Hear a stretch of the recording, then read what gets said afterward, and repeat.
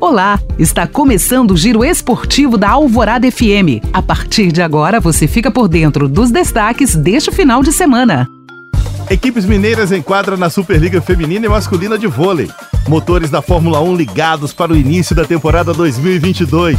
E no futebol, tudo sobre a última rodada do Campeonato Mineiro.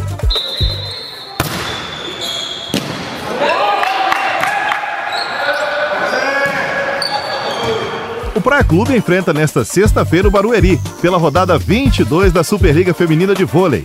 A partida será no interior paulista, às 9 da noite, no mesmo horário, o Minas encara o Brasília na capital federal. As equipes das Alterosas fazem bonito e disputam ponto a ponto a liderança da competição. Neste momento, o topo da tabela é do time do Triângulo, que soma 55 pontos. As minas tenistas aparecem logo atrás com 52. No sábado, todos os times mineiros vão jogar pela 11ª rodada do retorno da Superliga Masculina.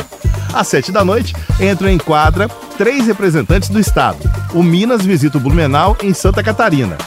Já o Uberlândia recebe o Goiás, enquanto o América enfrenta o Natal em Montes Claros. Às 9h30 da noite é a vez do Cruzeiro, que encara o Guarulhos em São Paulo. Os 8 times que avançam às quartas de final já estão definidos, mas a ordem de classificação ainda está em aberto. Estão garantidos na próxima fase Minas, Cruzeiro, SESI, Guarulhos, Blumenau, Vôlei Renata, Natal e São José. E acabou a espera para amantes da Fórmula 1. Neste domingo será dada a largada no circuito de Bahrein, o primeiro da temporada 2022. A bandeirada para o Grande Prêmio será ao meio-dia, horário de Brasília. Um dia antes, no mesmo horário, tem o treino classificatório. A expectativa para este ano é que o Campeonato Mundial tenha ainda mais emoção, principalmente pelas novidades. Na Mercedes, George Russell assume o lugar de Valtteri Bottas, que foi para a Alfa Romeo. Lá o finlandês fará dupla com o chinês Guan Yu Zhou, estreante na Fórmula 1. Na Williams, a novidade ficou por conta de Alexander Albon, novo membro da escuderia. Já a equipe Haas frustrou as esperanças dos brasileiros e não chamou Pietro Fittipaldi, neto do bicampeão de Fórmula 1. No lugar dele, foi anunciada a contratação do dinamarquês Kevin Magnussen, que vai fazer dupla com o Mick Schumacher. Além das tradicionais melhorias nos carros, a Fórmula 1 2022 promete ser apimentada por mudanças técnicas. Com novas regras, diretrizes e alterações mecânicas implantadas, a tendência é de mais ultrapassagens nas pistas. O objetivo é aumentar as chances das equipes que tradicionalmente não disputam o título, colocando mais pressão nos últimos campeões. Por falar nos vencedores, a grande atração fica por conta do duelo particular entre Lewis Hamilton e Max Verstappen. Na temporada anterior, o campeonato foi decidido de maneira alucinante.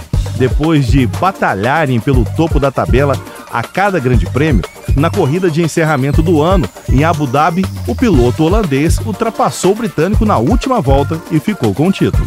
Esta temporada tem 22 corridas confirmadas. A previsão é de que o campeonato seja encerrado no dia 20 de novembro. Uma semana antes, o Brasil deve receber a tradicional etapa de Interlagos em São Paulo.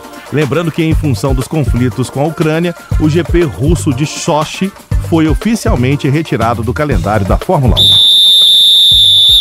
E o sábado será de definição pelo Campeonato Mineiro. A última rodada da fase inicial terá todos os 6 jogos no mesmo horário, às 4h30 da tarde.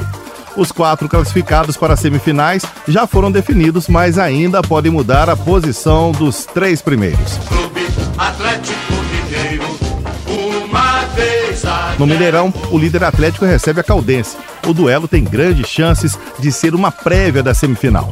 Isso porque basta um empate para o Galo garantir a primeira colocação. Assim, o Alvinegro enfrentaria na fase seguinte justamente o time de Poços de Caldas, já que, independentemente do resultado, a veterana está confirmada no 4º lugar. Cruzeiro, querido, tão combatido. Na vice-liderança aparece o Cruzeiro, que vai ao Alto Paranaíba enfrentar o Patrocinense, que luta contra o rebaixamento. O time celeste ainda sonha com a primeira colocação. Para isso, a Raposa precisa vencer e contar com a derrota do Atlético. É necessário ainda tirar a diferença no saldo de gols, que é de 15-11 para o Galo. A equipe que terminar o estadual em primeiro terá a vantagem do mando de campo na grande decisão, que neste ano será disputada em jogo único. Vamos cantando o hino do América, tão famoso. Já o América vai cumprir tabela contra o Tombense na Arena Independência. Isso porque o Coelho não tem mais chances de avançar à semifinal nem cair para o módulo 2. A tabela do Mineiro está assim. O Atlético lidera com 25 pontos, 3 a mais do que o segundo colocado, o Cruzeiro. A Raposa tem o mesmo número de pontos do Atlético, mas fica à frente do time de São João del Rei pelo saldo de gols. Quem fecha o grupo dos 4 primeiros é a Caldense com 18 pontos. Fica por aqui essa edição do Alvorada Esporte, giro informativo com os destaques do final de semana nas quadras, piscinas, pistas e gramados.